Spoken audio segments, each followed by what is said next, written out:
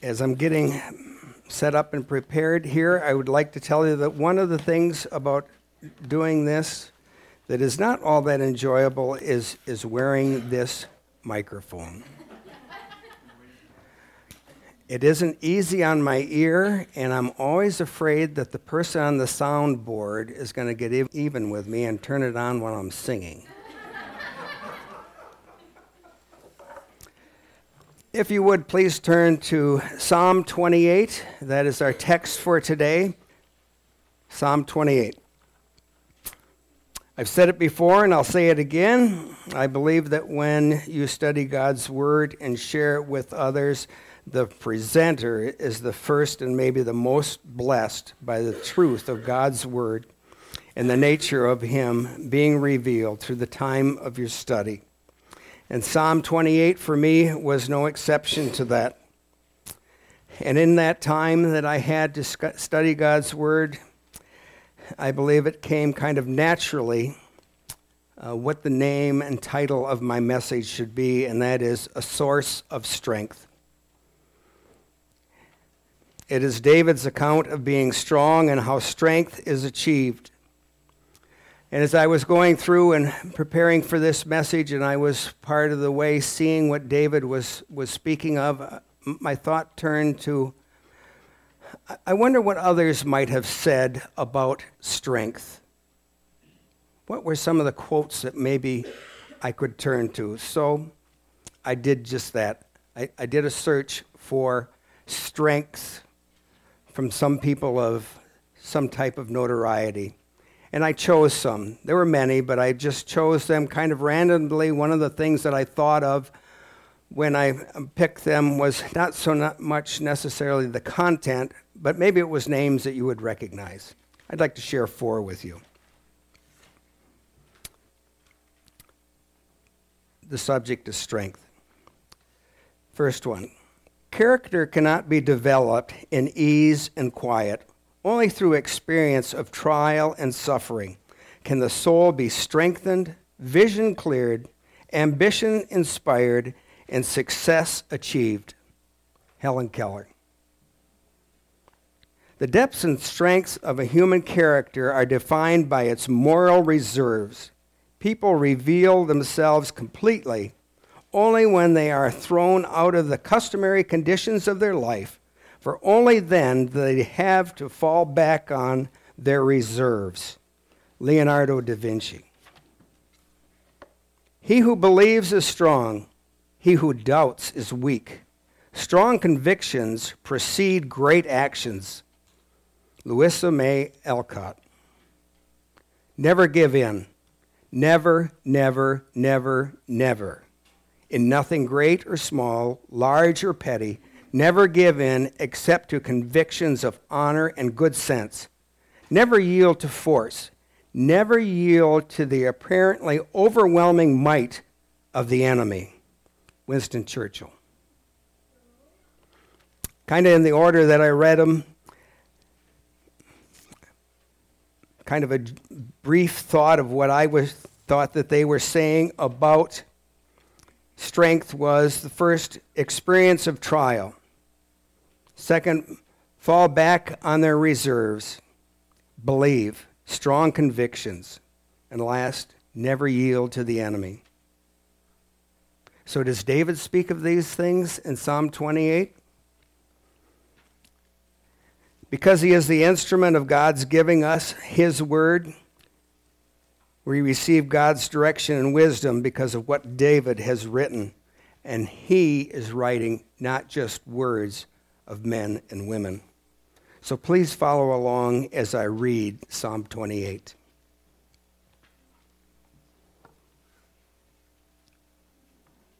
To you, O Lord, I call, my rock. Be not deaf to me, lest if you be silent to me, I become like those who go down to the pit. Hear the voice of my plea for mercy when I cry to you for help, when I lift up my hands toward your most holy sanctuary. Do not drag me off with the wicked, with the workers of evil, who speak peace with their neighbors while evil is in their hearts. Give to them according to their works and according to the evil of their deeds. Give to them according to the work of their hands. Render them their due reward, because they do not regard the works of the Lord or the works of his hand. He will tear them down and build them up no more. Blessed be the Lord, for he has heard the voice of my pleas for mercy. The Lord is my strength and my shield. In him my heart trusts, and I am helped. My heart exalts, and with my song I give thanks to him. The Lord is the strength of his people. He is the saving refuge of his anointed. O save your people and bless your heritage. Be their shepherd and carry them forever.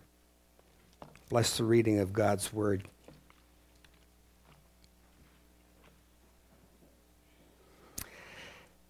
The first 5 verses of this psalm is a prayer, and it's David's prayer, and in it you will notice that the only way that he refers to God is by using the word Lord, Yahweh.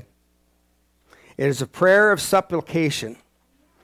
And as we think about our time of prayer on Wednesday night, and we always remind ourselves and our young people, ACTS is how we form our prayer time. S is supplication, so it means that David is asking for something. So what is he asking for? I think it is a saint in distress and doom from God's enemies. That's how I summarize the first part that we will be looking at. A saint in distress and doom from God's enemies. So he prays God would graciously hear and answer his prayer. In verse 1 and 2, he has a prayer of faith to God. He says, O Lord, my rock, show me my belief in God, and your power is not wasted, but you can be trusted. But right behind that, he says, yes, be not deaf or silent, and hear the voice of the pleas of my mercy. Not because there's doubt there, not because the Lord can't be trusted, but just the opposite, because he can be. And because he can be trusted, David used the term, he is my rock. Some commentators say that in the midst of this psalm and in this prayer, it must be the situation that David is in a trial, doesn't quite know the outcome yet, so he doesn't know if God is really going to come through for him or not. Others would say, no, David isn't in trial. He has been before, and he knows that God can be trusted. And that's why he says, my rock. And I agree with them. I think it's very evident that David knows that in the midst of trial, his strength will come from the Lord. And then I thought, it doesn't tell us really when in his lifetime that this came. When could this have really come about? How early? And I thought to myself, I think this could go back to the time when he faced Goliath. It doesn't say that. I'm just putting it out there. Well, what would make me think that? Well, here's David facing Goliath, and would that be the first time that he had ever been using that weapon to deliver himself from trouble? And I think, no. In the account right before that, and some of the information that we get, it says that he faced lions and bears with stones and was victorious because he trusted in the rock. God himself, not the stone, but the rock that he could stand on. Me? I'm going to want lead. At a high muzzle velocity from a large caliber firearm. But David trusted in the rock. David prays, if you be silent to me, like those who go down to the pit. In other words, he's saying, Lord, don't treat me like those that are in hell and have no future and no hope. He's not saying that he doubts God. He's just saying that there is a difference between those that trust in God and those that don't. And that is that we have God on our side, that he will be steadfast and faithful to deliver us from whatever that situation might be. And we don't have to fear. And I think that this is reaffirmed by the next verse, because it says that he was assured that the Lord would intervene because he lifted up his hands toward the most holy sanctuary. He lifted up his hands toward the most holy sanctuary. Now, on a Wednesday evening, not too long ago, we heard somebody give their testimony and said they were a little concerned about people that lifted up their hands during church services and praying and singing. So I don't think it's about technique. I don't think it's that it's raising his hands. I think it's about his reference to the sanctuary.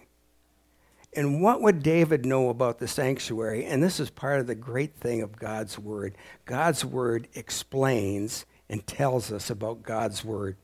Numbers 7, verse 89 says, "And when Moses went into the tent of meeting, to speak with God, he heard the voice speaking to him from above the mercy seat that was on the ark of the testimony, from between the two cherubim, and it spoke to him."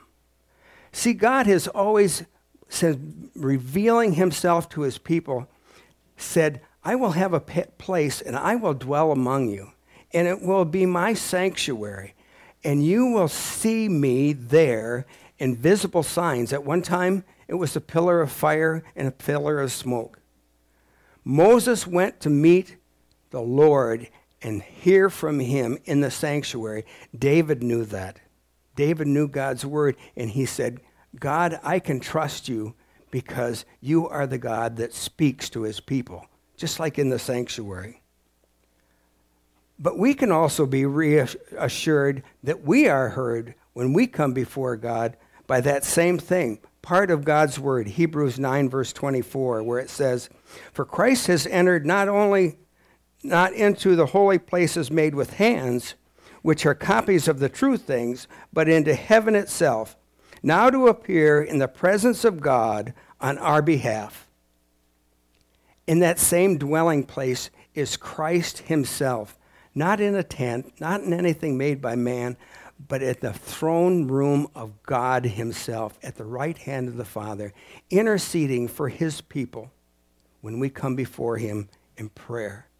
That should be the base and the rock of our confidence.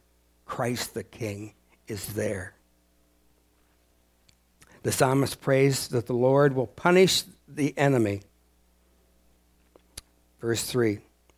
He prays, "Save me from being entangled in the snares that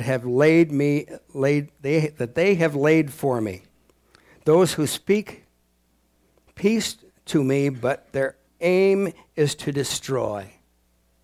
David said, I have to watch out that with flattering lips speak friendship, but they choose and their motive is to kill or to harm. David said they cannot be trusted. He wants a warning from God that he sees and knows and understands that they are different. They are evildoers. They are wicked. They are not God's people. And he says, save me from the infliction that they will receive at your right hand. Yes, we are different. Believers in God are to be separate from those of this world that are evil. Matthew Henry would write in his commentary on this very verse, quoting from him, "Those that are careful not to partake with sinners in their sins have reason to hope that they shall not partake with them in their plagues." And what helped him form that thought was also God's word, not only from this psalm, but Revelation chapter 18, verse 4, which says, "Then I heard another voice from heaven saying, 'Come out of her, my people, lest you take part in her sins, lest you share in her plagues.'" But David also goes on and he prays that the just judgment of God may come upon the workers of iniquity. Verse 4. David prays, "Give them according to their deeds." Don't confuse this. This is not language of passion or revenge. And it really is not inconsistent with our duty to pray for those that are our enemies, that are lost. But it was to show how far the righteous should be from the workers of sin and evil. Over and over in this psalm, we see David showing the difference between evildoers and God's people. And there definitely should be a difference. That's why we must be on guard in the house of God, that those that would do us evil are not allowed in our midst. That does not mean that we don't welcome sinners to sit and hear God's word. No, it means that we should not openly have them enter into fellowship and membership with us. But also this prayer is a prophecy. He prophesies about destruction to the destroyers, those that work evil. But also there's more than that. Not only those that have evil deeds, but also those that are in rebellion before God himself. He foretells of their destruction because of their contempt for God. Verse 5. Because they do not regard the works of the Lord or the works of his hand. See, what David is saying is there are many that not only show their wickedness openly by acts, but subtly they say and do not give credit to God for what is God. They say, this big universe somehow came about. Some other God must have formed it. Or maybe the universe itself is God, because it's such a great thing. Or they don't acknowledge God's hand and providence upon all of the earth, upon all of time and everything that happens. And what they're doing by that act is they are taking from God the glory that is due him. And they will be judged, and there will be a sentence for that. We must be on guard against the workers of iniquity and trust in and turn to God. And when I say turn to God, I also mean we should pray to God when believers are threatened by the actions of evildoers. David goes on in verses 6 through 9. And I believe it is also continuing as prayer, but it is not supplication at this time. It's changed. He's giving thanks to the Lord. Sorrow and trouble turns into a prayer of praise. And the source of the strength that David professes is revealed. David says, give blessings to his Lord, because he has heard his pleas for mercy. And the Lord has answered his prayer. It's very obvious. But he has instructed us to give blessings to God. How do we give blessings to the Lord? It comes by an active response from believers. We should remember two things. Those who pray in faith should rejoice in hope. When we pray in faith, we should rejoice in hope. In other words,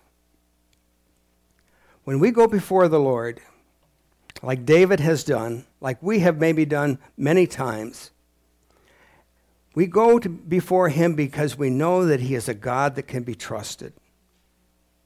that he has been faithful in the past.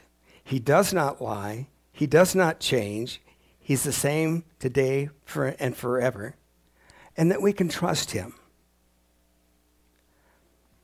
Even if our prayer is not answered in our timetable, even if we don't know how it's going to be resolved, we have a great hope. And that hope is God himself. And when we have that and profess it before him, that is blessing God. I remember I had a grade school teacher. He was from Nebraska. And he lived through the Great Depression. And he told the class this story one day about himself. And I think it really kind of speaks of a prayer of faith and hope.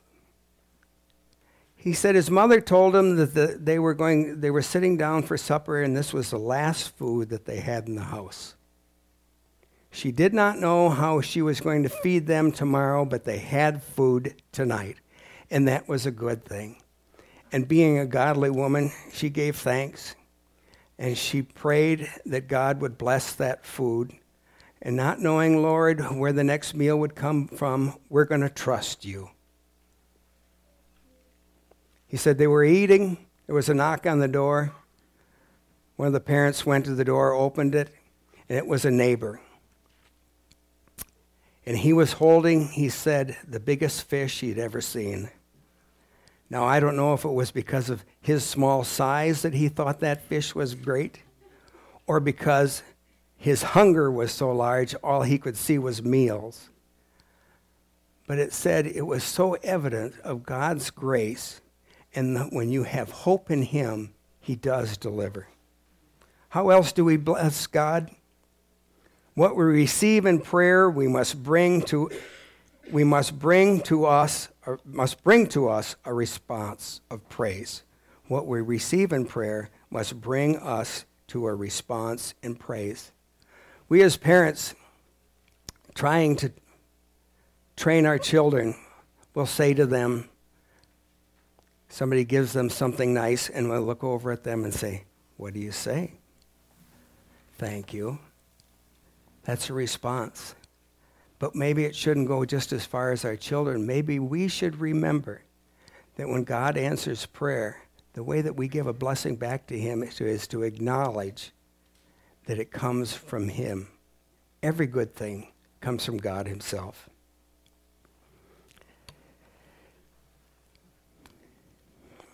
This week, I specifically asked that some people would pray for me in my time when I was preparing this message. I knew that I was going to be busy, and that I wanted God to lead and direct me. I know some of you are thinking, this guy's retired. What do you mean he's busy? I was busy.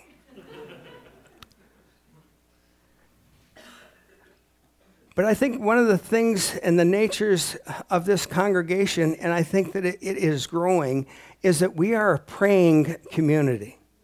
We come together, whether it's in community group or on our times on Wednesday night, and we pray, and we lift people up in prayer. And we also hear God's work in some of that prayer when they give a praise as to how God has answered it. But may I say to some of you today that are in this room, the prayers that we are praying for you may not have been answered yet. But God is faithful, and we know that he will answer them. And I say this because I think the next piece of scripture that we're going to read, verse 7, is one of those parts of God's word that we should make a note of and should be a strength to us and a comfort when we're still in that time when we don't know exactly what God is doing in our lives, but we know that he is faithful. And what I'd like us to do right now is I'd like us to read together verse 7, that it can speak to you of the faithfulness of God. It doesn't matter whether your translation is the same and reads exactly the same as what I have. Read what you have and listen to what you're saying to yourself. Let's read together verse 7. The Lord is my strength and my shield. In him my heart trusts, and I am helped. My heart exalts, and with my song I give thanks to him. I want to read to you what Charles Spurgeon said about this piece of scripture. The verse divides into 3 parts. The first tells us of an assured possession. The Lord is my strength and my shield.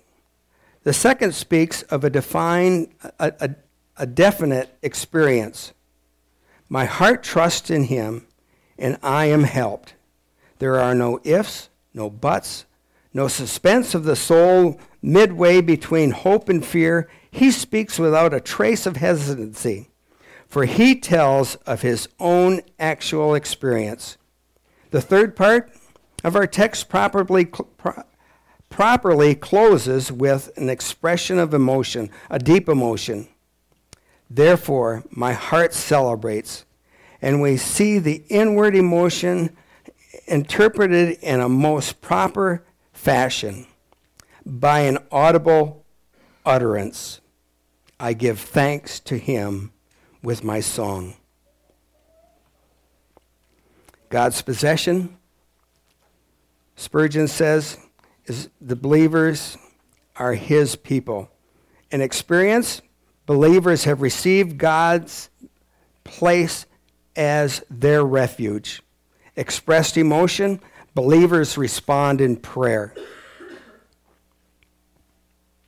But we go from such a great statement of faith to the next thing that we see is David thinking too highly of himself? Is he saying, I'm really special? Because what it says is, he calls himself anointed. Does it mean that he's saying, I'm different than the rest of you because so many times I've been blessed by God? No. He literally was the anointed of God. He was to be king over his own people. So when God did that and set him apart like that, what he also did was expose him to the envy of all of his enemies. That anointing would bring him the condemnation and, in some ways, probable loss of life if those that were to get a hold of him, such as Saul, wanted to kill him. The enemies around Israel, if they didn't like Israel, they weren't going to like their king. And even David in his own family was sought after in harm by his own children. But there's one also that is anointed by God himself who would save his people, and that's Jesus Christ himself. Jesus is the anointed of God the Father. He came into this world being true God and true man. The purpose for him coming into this world was to save sinners from their sin. He would die a death that he did not deserve because he lived a perfect life. He would raise from the dead. He would die, raise from the dead, and have victory over the grave and over the devil himself. And for that, those that God enlightens to the truth of who they are, that they are sinful mankind, that their sin must be dealt with. When they trust in Jesus and his atoning work, they too are forgiven of their sin and can stand before God. And he does not see their sin, but he sees the righteousness of Christ through faith. Jesus is the one who is the head of the church and gives strength to all the saints for them to continue on steadfast in following him. The psalm concludes with a short but comprehensive prayer for the church. the very church of God. 4 things that we see that is prayed for by David. That God would save them from their enemies and the dangers they are exposed to. Also, that they would bless them, that he would bless them with all good things because of their heritage, because of who they belong to. God heaps great blessing upon those that he loves. Destruction will come to those that live apart from him, but blessing will come to those that call him Lord and Savior.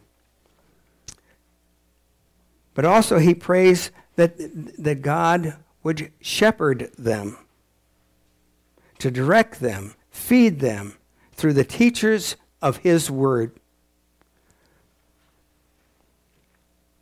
God equips men and women to share the truth of his word, not only to proclaim who he is, but to help to change the hearts and lives of those that do not know him yet. And one of the great things that is that we can be part of that. But also, God has always called out specific men of great responsibility given to them, that they would lead his flock, be his shepherds. Jesus would say to Peter himself, "Peter, do you love me?" "Yes, Lord, I love you. Feed my sheep." 3 times he said that to him, because he wanted him to be a shepherd of his people, the leader, to draw people unto God himself. God takes that work very seriously. And if you don't think so, I would say read Ezekiel 34 in your spare time. What happens to unfaithful shepherds? And lastly, that the Lord would be faithful to his people forever. David was speaking at a time, his time. He did not know how long he would be here or how long God would allow this earth to continue. But he knew, being a faithful God, that it would continue as long as it was the will of him that created it, that he would continue to draw a people unto himself.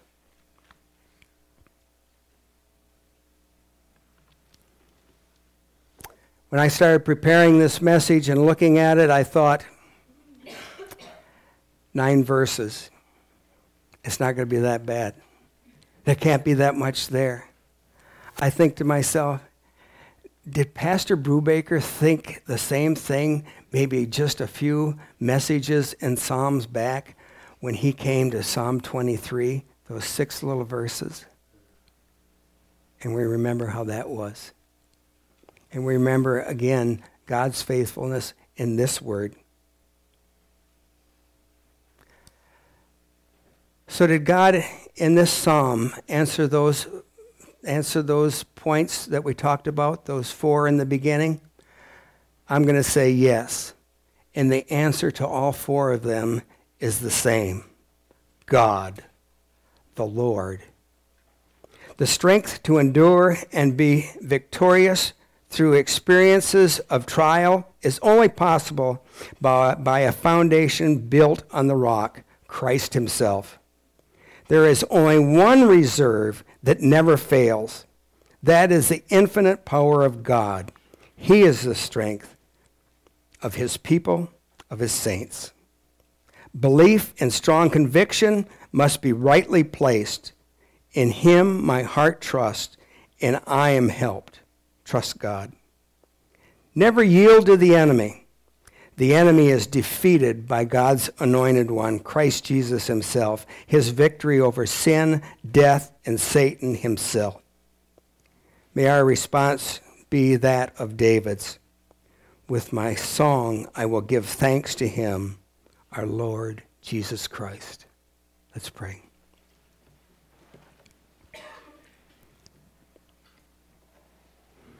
Heavenly Father, I pray that as we see again your faithful servant being used to proclaim the truth of who you are, Lord, that you would give us that word that would stand for an eternity, Lord, and be as true then as it is today, that you are faithful, You are our strength. We can turn to you in every adversity, everything that is unknown to us, because everything, Lord, is directed by your sovereign grace and will. And we thank you for that, Lord. May us never doubt in times of uncertainty where you are. You only are there to protect those that you have called to yourself. Lord, that might not mean that we don't come under persecution, that there would be those that would harm us.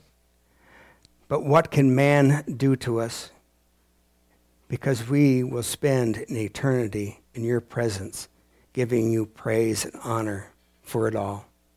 And it's in Christ's name that I pray. Amen.